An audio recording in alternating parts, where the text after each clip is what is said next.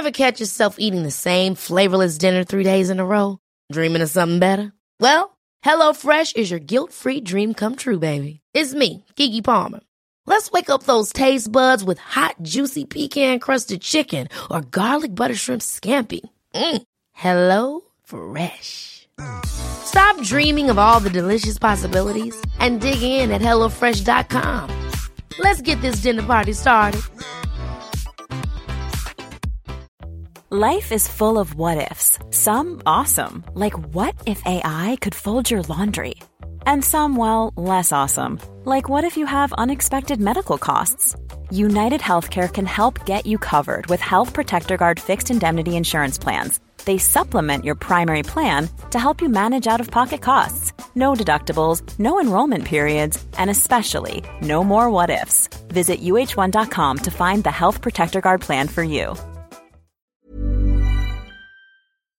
This podcast is recorded on the stolen lands of the Wurundjeri people of the Kulin Nation, and I pay my respects to their elders past and present. I extend that respect to Aboriginal and Torres Strait Islander peoples listening here today. Sovereignty was never ceded. It always was and always will be Aboriginal land. Welcome to Reclaim Me. I'm your host, Madeline Heather. Reclaim Me is a true crime podcast told by those at the centre of those crimes, the victim survivors. The general public often hears stories of victim survivors through the lenses of perpetrators or the media, and we're changing that narrative here. These interviews are raw and honest, so a word of warning is necessary as discussion and topics may be triggering or distressing for some listeners, so please use your discretion. If you need help or support, please see the suggested resources in the show notes of this episode or contact your local crisis service. Hello, legends, and welcome back to another episode of Reclaim Me. Today, we're going to be getting stuck into part 2 of the conversation that we had with Jared. If you haven't already listened to part 1, please go back and listen to that first, as we do dive straight into the conversation. So let's just do that right now. Yeah, and it doesn't sometimes matter how much evidence you have. Like one of the women I've had on, Brianna, was she is a Black woman in Georgia, and there was an attempted murder against her. They had his DNA on her. They eventually found him, and they found him not guilty. And it's like, how much evidence can you have sometimes? And I think that they'd said that even though she went to hospital with horrific injuries, they had basically said that she consented to it. And it was like, and then there was the reasonable doubt that comes in because they can state that it was consensual. That's why the DNA was there. And it's like, it's so stacked against you. And, you know, for her being a Black woman in the state of Georgia, did that play into what you don't know? There's so many things. And, you know, I think we really specifically for sexually based crimes need to rethink the jury system, because there is no way that a jury can remain impartial, and there's no way that every jury will have the same standard of reasonable doubt amongst them. Yeah. Like, you don't know the background of any of those people. If 2 of the people on that, you know, jury were sex offenders, they might not have been caught. Most of them haven't been. Yeah. If anyone on there was a survivor that's never come forward themselves, you know, you've already got an unknown level of people with a predisposition, and it's not a fair system for the victims trying to get any form of justice. Yeah. And if anyone's a known survivor, like I like to think that I would excuse myself if I got caught up for jury duty and it was a child abuse case, but I might not. You know what I mean? Because I might like sit it out just so I can make sure the person goes to jail. Yeah. Which, same. Like, obviously, you know, I'm probably protected from myself because my name's out there enough that people would cotton on. But, you know, I think I could sit on any kind of case, you know, fraud, murder, whatever, but I couldn't sit on a sexual violence case because I would be like, the fact that it got here means they're guilty. Like, I don't think that's what people realize. Like, it's to get there is so difficult that for me that's enough evidence that they're guilty. But then you still have to go through this system. And like I said, I don't know how you change it, but it's just so unevenly stacked. 100%. And, you know, it just takes somebody with some predisposition or somebody, you know, acting in some wrong way. And we've just had, you know, the Brittany Higgins trial against Bruce Lemon, that it's devastating to hear the jury misconduct. And it's just like, but we just caught that. Do you know what I mean? Like, if that hadn't have been caught, then there might have been a different outcome. Yeah. And it's just terrifying. I don't know. I saw a TikTok the other day and I thought it was really interesting, thought process. It was this guy, he was very funny.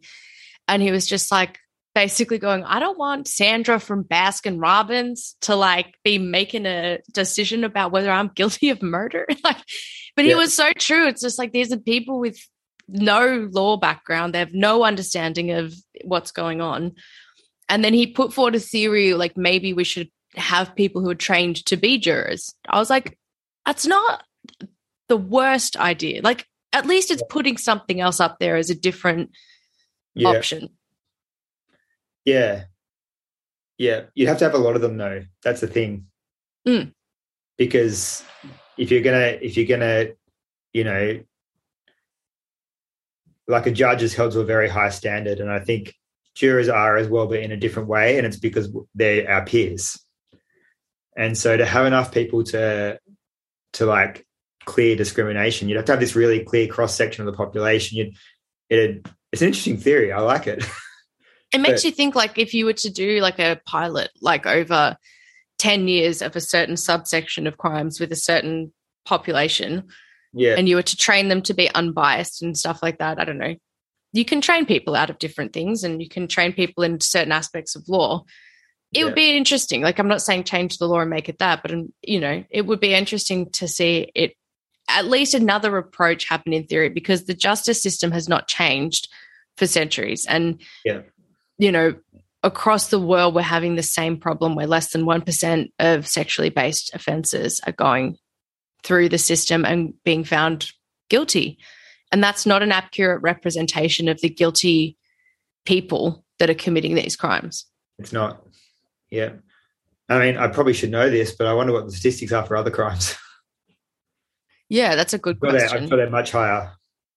Well, yeah, you know, I think maybe we could have a look at that afterwards, because it's just, you know, if you've got, you know, evidence of different types of crimes like fingerprints and stuff like that, if it's a theft, it's almost just like, yeah, but you were there, that's fine. But then you've just got this word against another's word about what the purpose of their being there was. And, you know, sadly, it's very difficult to prove otherwise. And I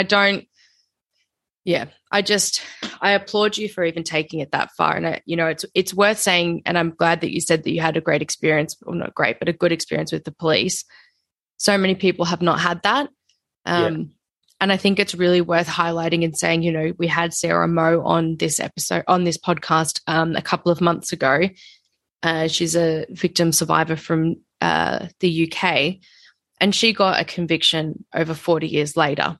And I think it's incredible to say, no matter how much time has passed, if going and even talking to the police is something that you're interested in doing, it doesn't mean that because you don't have DNA that you can't proceed with something.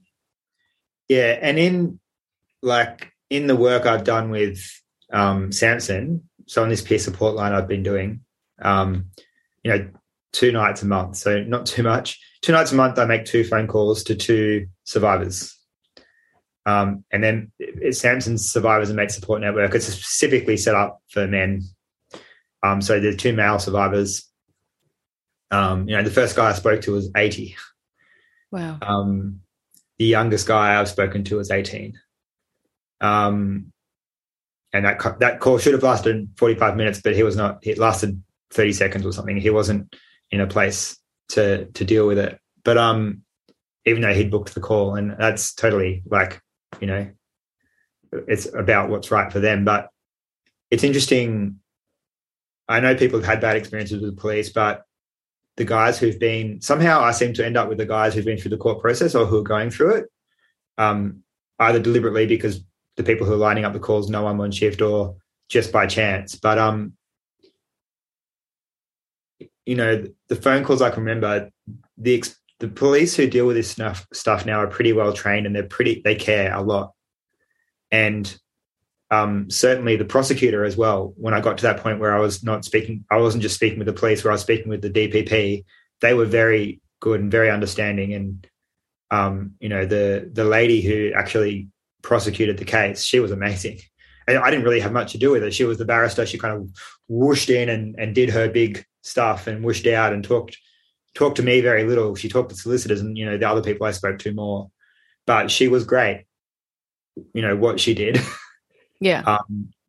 And so I think, that it's interesting. The one guy I remember very clearly telling me about his experience, and that the police, he felt the police were great, and he went through a civil matter, but he had lawyers who were on his side, and he was just a case. It was interesting hearing that perspective. He said he remembered being in this room, and they were the people who were fighting for him, and they were so indifferent to what his actual experience was. They were just interested in the result. But thankfully for him and for me, the police weren't like that. And so it may be that you have an initial bad experience with the guys on the desk who don't quite know how to deal with it or something. I think no one's perfect, right? And generally I probably have a fairly high regard for the police. The detectives who specialize in this stuff and who work in it are really good. Yeah. At least in my experience. And I think you get a lot of empathy and a lot of care from them. Yeah. I mean, I'll never forget the detective that worked on my case. Initially, not a great experience at the police station, but the woman detective who took over the case was amazing. And she had so much else on her plate as a major crimes detective. Yeah. I remember she was supposed to come over one night, just randomly, this just popped into my head. And sadly, a kid at the local train station got stuck trying to jump the block or whatever, and he lost his leg. Wow. In a train accident, and she was like, "Sorry, I can't come tonight." And it was like, "That's okay." Obviously that's understandable, but she was really great at communicating, and amongst that other immediate stress and things that she was going through, she always made me feel really, even as a child in this at the time, made me feel really heard. So I do love hearing people who have had some good experiences, because I think we do highlight a lot of failures. Yeah. And I am never saying to people, don't go through the system. I'm saying figure out what you want to do based on what's right for you.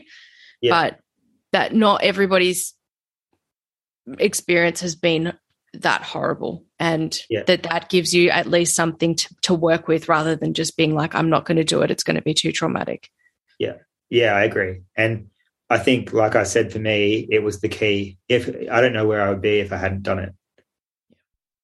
But for other people, it might not be the key. And if you don't, the one thing I will say, for me, I cared about protecting other kids too, right? When I did it, I had an idea that maybe I would be stopping something else happening, even before that, the other cases. But I don't think that's my responsibility, and I don't think it's your responsibility.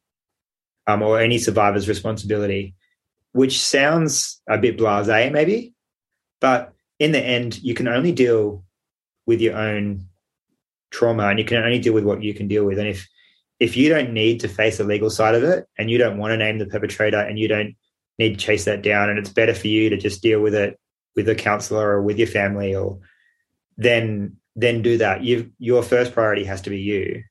Because in the end, if you're doing something that's not fitting with what you need to heal, then it's going to be counterproductive. 100%. And I think that's one thing as a survivor you have to get very good at doing, is understanding what you need.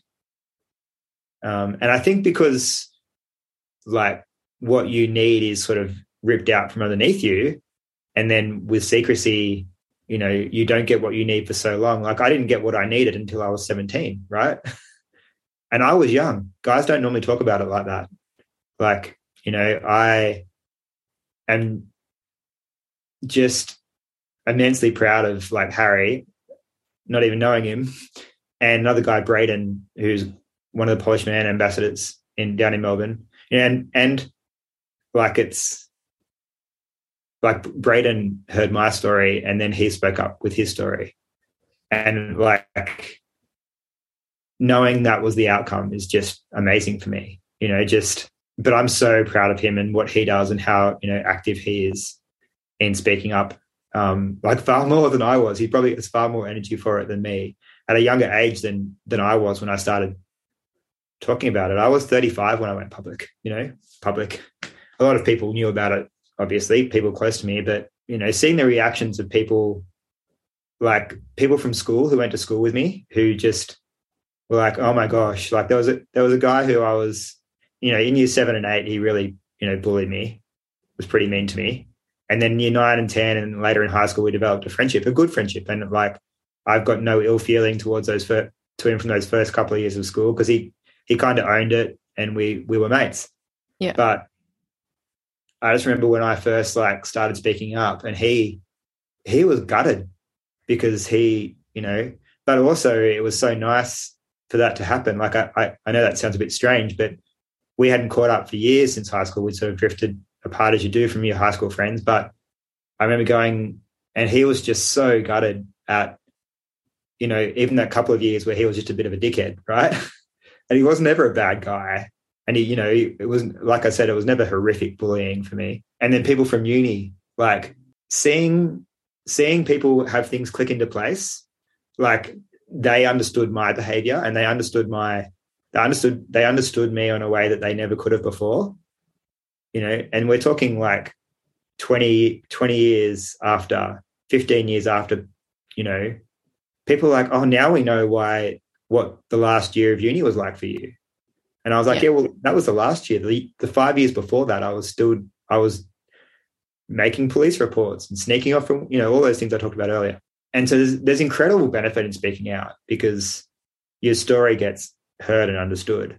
I'm much easier on myself as well, I think, because people have been easy on me. And when people are easy on you, you realize that you can be easy on yourself. And I think before I spoke out, I was so much harder on myself. I was so upset when I couldn't deal with things or when things were too much for me. Whereas now I just kind of accept that that's allowed to be, and the people who are close to me kind of intuitively know how to make space for what I'm going through. And it's really nice. That's lovely. Yeah. And I had a really similar experience with people from my high school and stuff as well. Like, sadly, when I went public with my story, a lot of my friends from high school that I was no longer really mates with, or very close with, they didn't reach out to me, which I kind of thought that they would have, and saying like, we know a little bit, but thanks for sharing. None of them did, which was quite disappointing. But what did happen was there was a lot of people that I knew from school that I wasn't particularly good friends with or anything, that were like, I never knew, or they were like, I had heard something, but I never wanted to ask. And the incredible amount of empathy that they showed me was, it was so lovely. Like, I didn't go to the first reunion because I was just like, first of all, nobody cares about me. Second of all, like, I don't want to go because Siebes. But it was like, it was so nice to have people who you don't even have to be that close with, but at least take the time and effort to send you a message and let them let you know that they were thinking about you and stuff. Like, that kind of act is so incredibly powerful. Yeah, it really is. It really is. And unfortunately, there's so many people who have horrible experiences when they speak out as well. So there's two sides to everything, and I've spoken to guys who on the chat line who whatever it is, call line, just feel so badly for them in their experiences. I'm also immensely proud that they're making the calls and that they're still calling out to speak to, someone on the line. And the six guys from Samson, who are all victim survivors, who are doing these calls, are an incredible bunch of guys. Being in the same room with them is amazing, and we're all so different. And like, I'm sure that we wouldn't necessarily all be friends. And the oldest is, I don't know how old he is, and the youngest is 10 years younger than me. And it's an amazing bunch of guys. Yeah. And a real privilege to be part of that, and to be trusted with, and to be in a position where I can safely make calls and not be distressed. And actually, like, I don't carry the weight of those calls with me after that night. Like, some of the really heavy ones in the night, I have called my supervisor after and had a bit of a chat, but really I can put it down. I don't have to carry the weight of it. And that's such a nice position to be in. But I think that's only because I've spoken out and so many people around me have helped me carry my weight after that now I'm able to do that. I'm able to hear other people's stories and to hold space. I love that term. I don't know where I heard it.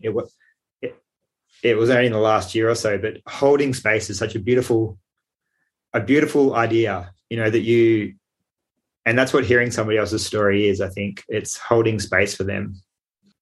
And then that also means, though, that it doesn't have to be ongoing. You can hold space and you can hear and you can be empathetic and you can care and you can really care. And then you can also let them go, and I had a few people when I first spoke up who also contacted me, people I didn't know, people I loosely knew, to talk about their experiences, which was really confronting, but also really good. But, I was grateful for the ability. And I had the people around me telling me, you can't be responsible for these people. Like, you have to hear and let them move on. And so then I could just feel privileged to be part of their story, and that my action had resulted in something good for them, but then also let it go. And so that's a real blessing. 100%. And you said before we started recording that it was about we develop a language of healing to hold stories and allow people to have space to share it. And I think it's so right when you speak about the language and holding space that survivors specifically can do, because that lived experience that we have gives us a unique skill set to be able to help other people. And I love the idea of this peer-to-peer network. I started that with the Survivor Support Network as well, because so many people aren't ready to call a crisis service. But if they can call a peer that might understand them in a different way, how much is that going to bridge the gap? And, you're here as a male survivor sharing that story. And I think that's incredible. And talking so openly about mental health and suicidal ideation and attempts and going through the justice system. And I think specifically for any men specifically, but so many people listening to this are going to resonate with that and find solace in the fact that it's okay to not be okay, and that there are things that happen that you can do to make yourself more okay. But that also, like you're describing, you can have regressions. You can go back sometimes and you can be constantly triggered, but that you can live a life that you're okay with. I think that's the reality I've come to accept. Like, I used to get so annoyed at myself when I was triggered, like so angry that, you've worked at all this, you've been through this before. Like, why are you bothered by this? Why? But I've kind of just come to accept that life is what it is and that I'm going to be triggered, and I'll be triggered by the million other little griefs. Like, there'll always be that little grief of not going to London, not moving overseas. And that's fine. Like, it's just going to be there. And and like I said, I've not, managed to hold down a stable enough relationship to have a family. And I don't really want to go into all that side of things, but, there's reasons for that. And a lot of it's, my bad behavior out of my pain as well. But also I think when I want to be careful. I don't want to slight anybody here, but when you're not very well, you tend to end up with people who are also struggling, for whatever that is. And especially when I was younger, before my 30s, I feel like that was probably the case. I think I've done that as well consistently. Yeah. And that's why I think I've been single now for 4 years. Yeah. I actually went on my first date on Thursday in like 2 years. Yeah. It wasn't that bad, but it was like, I think you can almost like, what you were saying before about being vulnerable and being able to be spotted as vulnerable. Yeah. I think you can see that in other people, and you can quickly become like codependent on somebody quite quickly when you're not in a great space. Not realizing it. Yeah. And if you're both in that space, then you're right. It just becomes a recipe for disaster.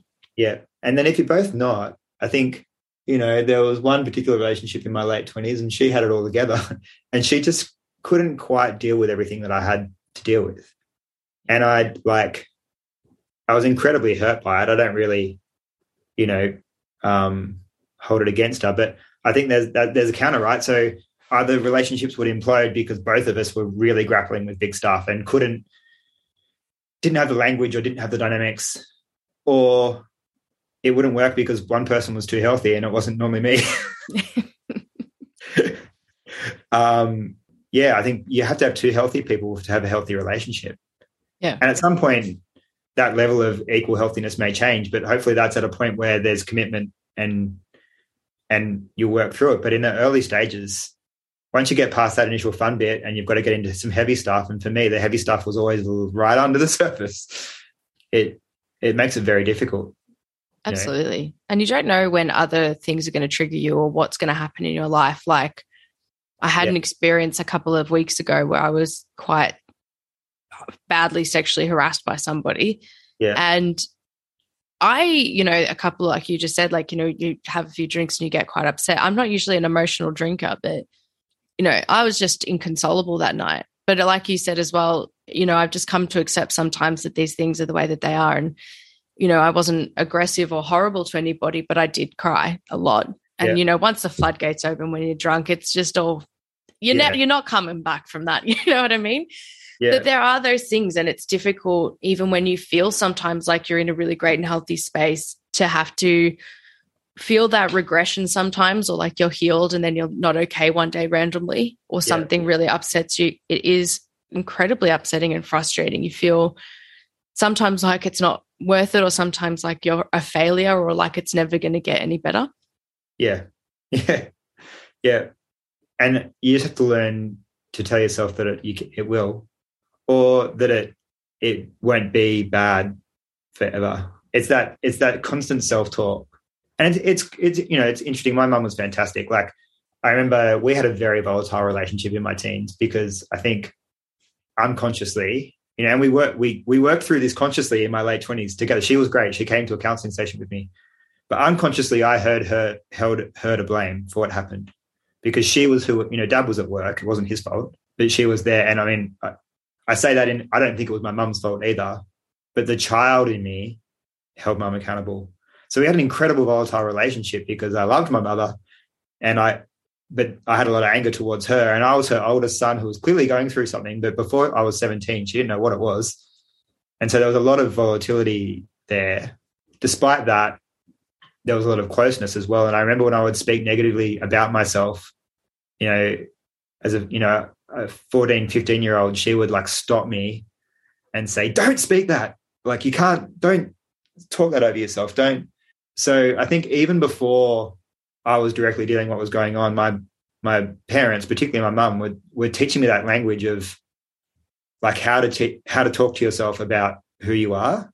Yeah.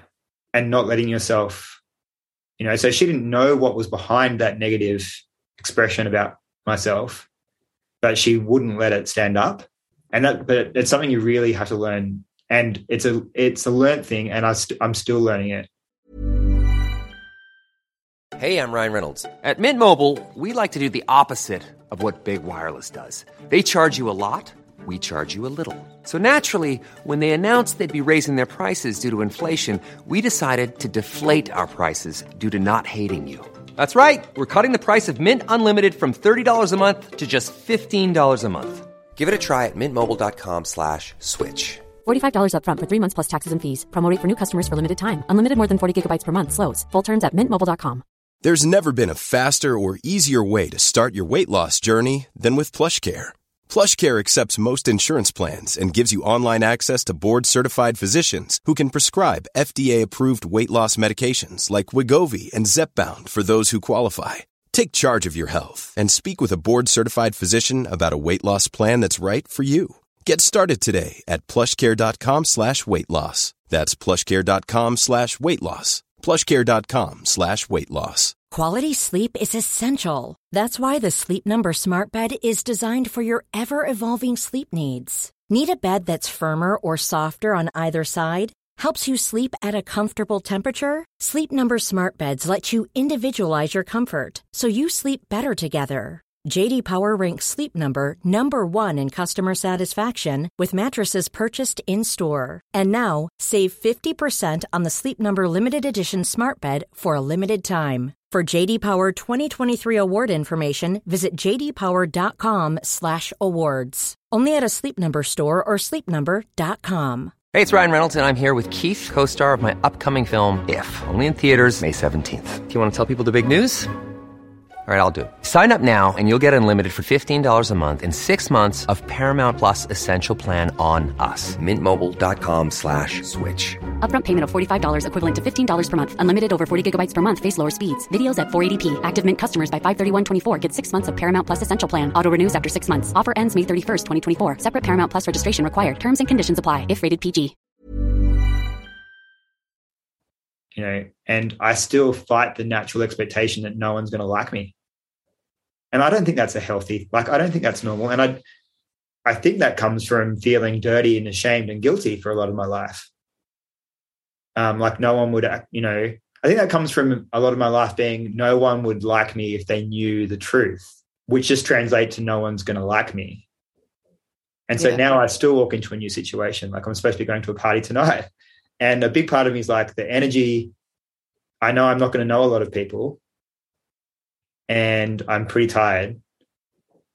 And I will come across as confident and happy. But there's that little voice in there that's saying, you're not going to fit in. People aren't going to like you. And it's like, I've just had to learn to still that voice, to turn it, well, you can't turn it off, but to talk back to it. Yeah. It's really like, you know, almost triggering for me that you say that, because I didn't, you know, I deal with that consistently as well. And people would probably think I'm the loudest person in the room. Yeah. But I'm constantly either saying to myself, shut up, like stop, nobody wants to hear what you're saying. Yeah. Or everyone would prefer it if you weren't here. And I have constantly battled that feeling. Yeah. And I find that really difficult. But again, you know, it's when you're around people that you love and stuff, that even if I don't explicitly openly say that to people, I think they can tell sometimes when I just need a little bit of positive chat. Like, we're happy you're here, Maddie. Something really simple, like we miss you, or I'm so happy you're part of my life, or something really simple like that in a text message. It comes across so much and it helps to dull the voice. Like, people wouldn't invite me here if they hated me. Yeah, I need to stop myself that. I'm like, you got an invite. Like, you didn't just turn up at this party. Yeah, you're not gate crashing.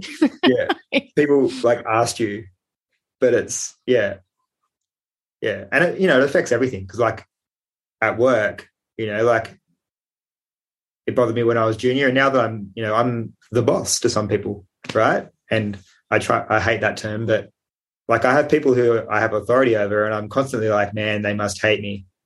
It's like, I'm pretty sure they don't, but it's like, that's still my voice, even if I know I've got a good working relationship with them. And if I get a little bit annoyed or a little bit like I lose my temper or something like that, I'm just so hard on myself about it afterwards. But the reality is I've had a million people who I really liked who are my bosses who lost their temper. It didn't change how I felt about them. Yeah, absolutely. But yeah. But I think it's just a bit, you're a bit hard on yourself, I think, as well. Like, and sometimes I think, like you said, sometimes you've just got things a little bit just below the surface, or, you know, maybe it's just a personality type thing as well, but it is something, you know, and I'm grateful that we're talking about it, because I think so many people have that feeling, like whether you're introverted or extroverted, the feeling that you have, you know, the things that you're saying to yourself are not things that anybody would ever say to you, because they don't think them. And it's but I do want to say thank you so much for coming on. Is there anything else that you wanted to cover before we wrap up? No, I think you know, thanks for listening to me rattle on. I do just tend to have a stream of consciousness. One's like, you don't have to work hard to get me talking. I love it though, because I kept things secret for so long that it's just nice to get it out. I think like the whole purpose of this platform is to let people speak in their own words and in their own ways. And if somebody's on a streak, you know, if you're letting it all out, like I never want to get in the way of that stream of consciousness, because I think that's the most raw and the best version of a story that you get often, because it's in the way that you're remembering it as well. It's in, you go to this spot and you go to that spot, and it's difficult to think of things chronologically. And you know, I love being able to be a part of helping people tell their story in whatever way they want to or do. I do have a question though. Do you mind? Yeah, absolutely. Do you mind sharing with us a little bit about what being a Polished Man ambassador is and a little bit more about the peer support work that you're doing? Polished Man, like I said, I've been through Samson, used to, and hopefully will again with some funding, which is currently being worked on, run these 8-week courses, which I just happened to find when I was going through that first custody case. And it was like the missing piece in my recovery, actually, because I'd had so much help and so much familial support and a great psychologist and great friends, a few years of medication, which thankfully it was only a few years. But I went along to this group, and it was the first time I sat with a bunch of other survivors. And it was really confronting because I was so far ahead of most of them. Like, a lot of them were just sharing for the first time, and it was really raw. And I was like, whoa, like I'd kind of put the raw bit down. And I've never felt the need to talk in detail, and some survivors do. But I find a little bit of detail quite confronting. Yeah. Because I'm happy enough not to talk about the detail. Yeah. But on the other hand, it was great to hear these guys talk about, to have the same experience as me, like to be afraid to tell people because you're afraid that if you tell people, they're going to think you're a pedophile too. And I was like, oh, I thought that was just me, but they all thought that. I think everyone in the group was like, yep, that's what I thought. And then that was where I learned that statistically, no more likely. It's not like there's correlation but not causation. And basically, as a percentage of the population, a victim is no more likely to abuse than somebody else. So some victims will also abuse, but most won't. And actually, heaps of us are hyper aware. And I was very fortunate. I had people who knew, and so who like encouraged me to be comfortable around their kids. And I'd grown up around a lot of children, so I did have a level of comfort with kids. But I remember, one time a couple who are, probably 10 years older than me, and they had young kids, and I was at their house, and their kid was in the bath, and he was like, come and hang out with me. And I was like standing at the door, and his mother was in the room, and she was like, just go and sit on the end of the bath and talk to him. I was like, oh, okay. And I did. And I was like, oh, that's all right. But I didn't know how to act. Yeah. Not because I was concerned about myself, but because I was concerned about what people would perceive, or what was like, I didn't know how close I could get to her. And thankfully, like, I went through that before my brother and sister had kids. By the time they had kids, I was like, cool. I could bath them. I could dress them. I could do all of those things without any hang-ups, without any fear. Yeah. But being in that group of guys and understanding that all of us had that fear, and that it wasn't a fear about our own behavior, it was a fear of people's perception. And then learning those statistics as well, it was like it just almost evaporated, and there were other experiences. So that was, like I said, it was like the last piece of the puzzle, like speaking to other survivors, which is why I'm so passionate about it. And that's why the following year I made contact with Polished Man and said, I can do more. I'd done Polished Man, and just participated, but I said, I can do more. I can talk out about this. And they invited me on as an ambassador. We did a little video, which still goes around sometimes. Kylie, who was, I think she was the CEO at the time, interviewed me. I went public that first year, and it was still a fairly small time then. I think it was maybe its third year running. I'm not 100% sure of that. But that was, they were a great platform for me to be able to tell my story, and it was really amazing. But then also I think I was able to, really help other survivors. And the following year I spoke at the opening night, and I'll never forget, I was so nervous, and I had a little practice with Kylie beforehand, and I had written this speech, but I didn't want to read it out, but I was struggling to learn it off by heart. But then I kind of learned the power of just talking from where you were at, because I got up there and I'd written myself the guide. But once I started talking, a bit like with this podcast, I just told the story that needed to be told. And it was an incredible experience because that room was quiet. You could hear a pin drop. And I just realized that people these people don't know me at all, but they want to hear this and they want to understand. And I think that's what's so great about Polished Man is it's not trying to do anything other than platform, the issue. It's raising awareness and raising funds, and then they let other people do the heavy lifting. But I think that's amazing that just the platform is incredible. In those first few years, I was super involved, and as I've done more things, it's gotten a little bit harder to be so vocal because I'm more vocal more often. And so I probably am a little bit quieter now in the everyday, but I'm still, really proud of and keen to be an ambassador for that movement. But also I think it's great. Like I'm 41, and the guys who are really speaking up at the moment are in their 20s, and that I actually want their voices to be heard. And I think if a 16-year-old is going to relate to somebody, it's not going to be to me. Like I'm probably better off what I'm doing with Samson at the moment now on the call line, which hopefully if we secure more funding, will continue. But, I'm better off doing that than I am trying to platform through something like Polished Man, which is it's a big thing, and it's a big, I guess I feel a bit more like I have the capacity to be doing it in an ongoing fashion, but also I just love watching Harry and Braden particularly talk up and say what they have to say. And like I said, if a teenager is going to relate to somebody, it's going to be them before it's me. We're starting to get to the point where there's 15-year-olds who'll have a parent my age, right? So, I think it's epic seeing it continue. Yeah. And I think as well, don't discount the fact that, through that Royal Commission into Institutionalised Child Sexual Abuse, that the average time for child sexual abuse victims to come forward was 35 to 45 years. So, okay.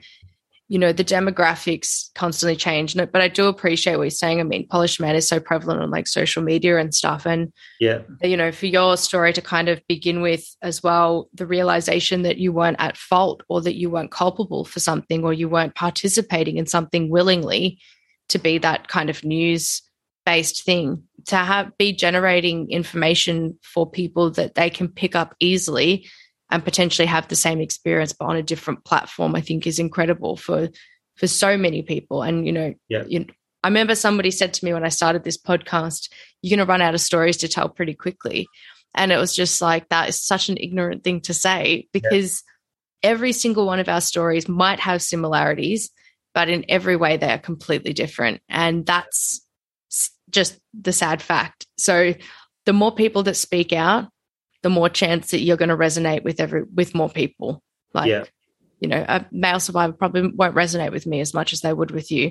Somebody might not resonate with Harry as much as they would with somebody else. Somebody from the LGBTQ community is going to gravitate towards somebody else sharing their story. And I think the more intersectional we can get, the more support we'll be able to provide for other victim survivors who potentially aren't coping well right now. And I think Polished Man doing October and then leading into November is really great timing. Yeah. Yeah. And you're right. It's that continual telling of the story. And I've got a friend who's writing a book, which my story's in it, though the name's been changed for legal reasons. Shannon, and it's coming out next year. And he actually wrote another book about his life called 14. I don't know if you've heard of it. About the year he turned 14, which is a great read. Brought me to tears a few times. And it, I didn't really relate to it on an intensely directly personal level, aside from, knowing it was him. But he's writing this other book about his story and other survivor stories that's coming out next year. That's going to be well worth a read. I've read the first draft. I've actually got the second, the final draft there to read. I haven't quite brought myself to read it yet, but and it's like you say. I think first I was like, oh, do I do this podcast? But I just think any chance to speak out, and Shannon's interviewed me and he's interviewed these other guys, and I've read that book, and it puts things in a completely different light to what we've talked about today. And I just think there's so many different ways that people can hear and understand a story, and it's just really important to make those available to people. So I think, like, I've got a huge amount of admiration for you doing this as a survivor yourself, to be constantly platforming people and to be constantly having to, I know what it's like because I'm doing it as well in these phone calls, and but you're putting your face on it, and you've got this platform. Like, I'm quite hidden, but you can be, attacked, which is, I don't know. I have a lot of admiration for what you're doing. Thank you so much. It's so nice to hear. And I think, we do it for the reason that we've all felt like this community that, we're building. And, sadly, but I think to end like on a good note and on a very sad note together, one thing that I do feel is that most people who perpetrate crimes, especially against children, have more than one victim. Yeah. But when you flip that, there's more of us than them. And that means that together, the more that we band together, the more that we get this out there, the more that we remove the shame and everything, we're going to outnumber them. We're going to be able to change laws. We're going to be able to make it easier for victim survivors in different systems. Like, we're the majority here. Where if the rubber meets the road and we can do the things that we can to remove the shame and stigma that other people have done, we will outnumber them and we will win. Yeah, that's a great way to look at it. Yeah. Shitty. Like, it's like what I said earlier, right? It's a pretty awesome club to be in with a really shitty entry requirement. Yeah. But it's the same thing. It's like a shitty kind of statistic, but yeah, it's true. Yeah. I think you've got to be able to be glass half full sometimes as well, in a world where majority of the time we're kind of glass half empty. If anybody, you did say, so Polished Man is a charity and they are taking donations. Is Samson taking donations as well?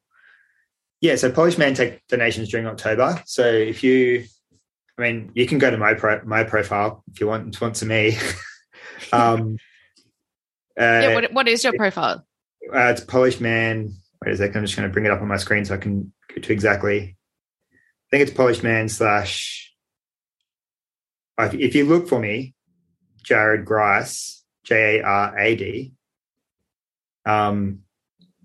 you can sponsor me directly. Or you can just donate to Polished Man in general during October.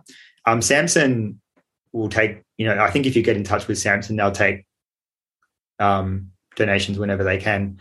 I think, they're a different kind of organization. I mean, I should say we, in some ways I'm part of it, but I'm not a spokesperson for them. Like, I do this role. I don't want to speak for them. I want to be careful about speaking for them now. It's not my role, but I know that they would take donations. They do receive some government funding, which, there's always, with any of this kind of thing, there's always ins and outs of getting government funding.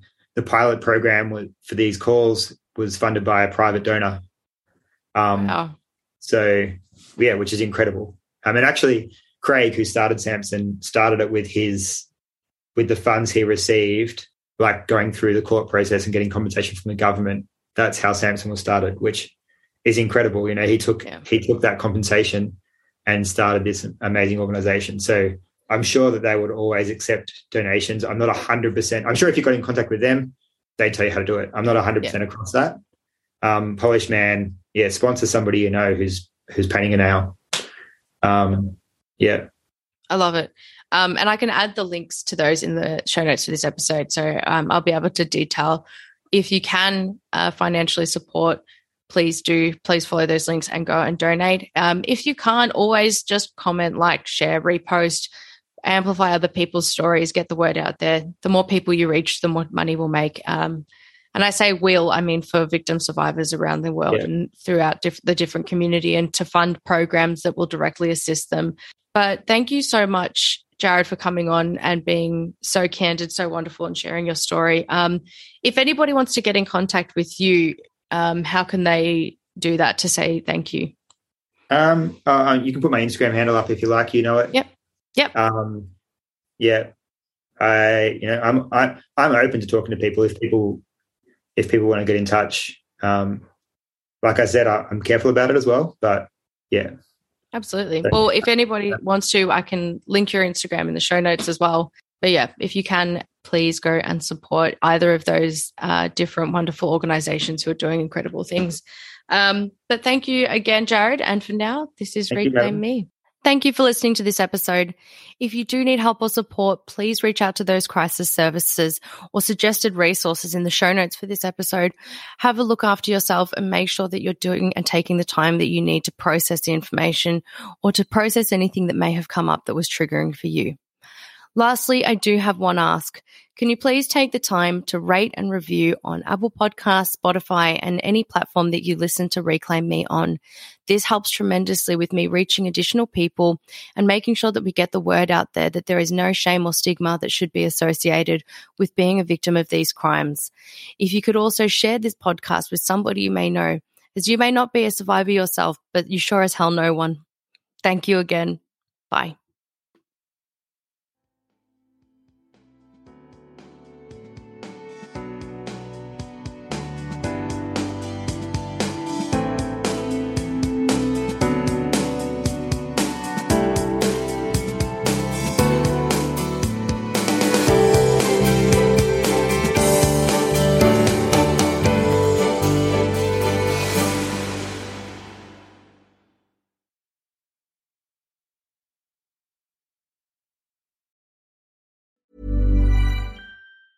Ever catch yourself eating the same flavorless dinner 3 days in a row?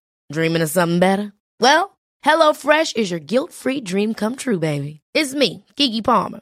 Let's wake up those taste buds with hot, juicy pecan-crusted chicken or garlic butter shrimp scampi. Hello Fresh. Stop dreaming of all the delicious possibilities and dig in at HelloFresh.com. Let's get this dinner party started.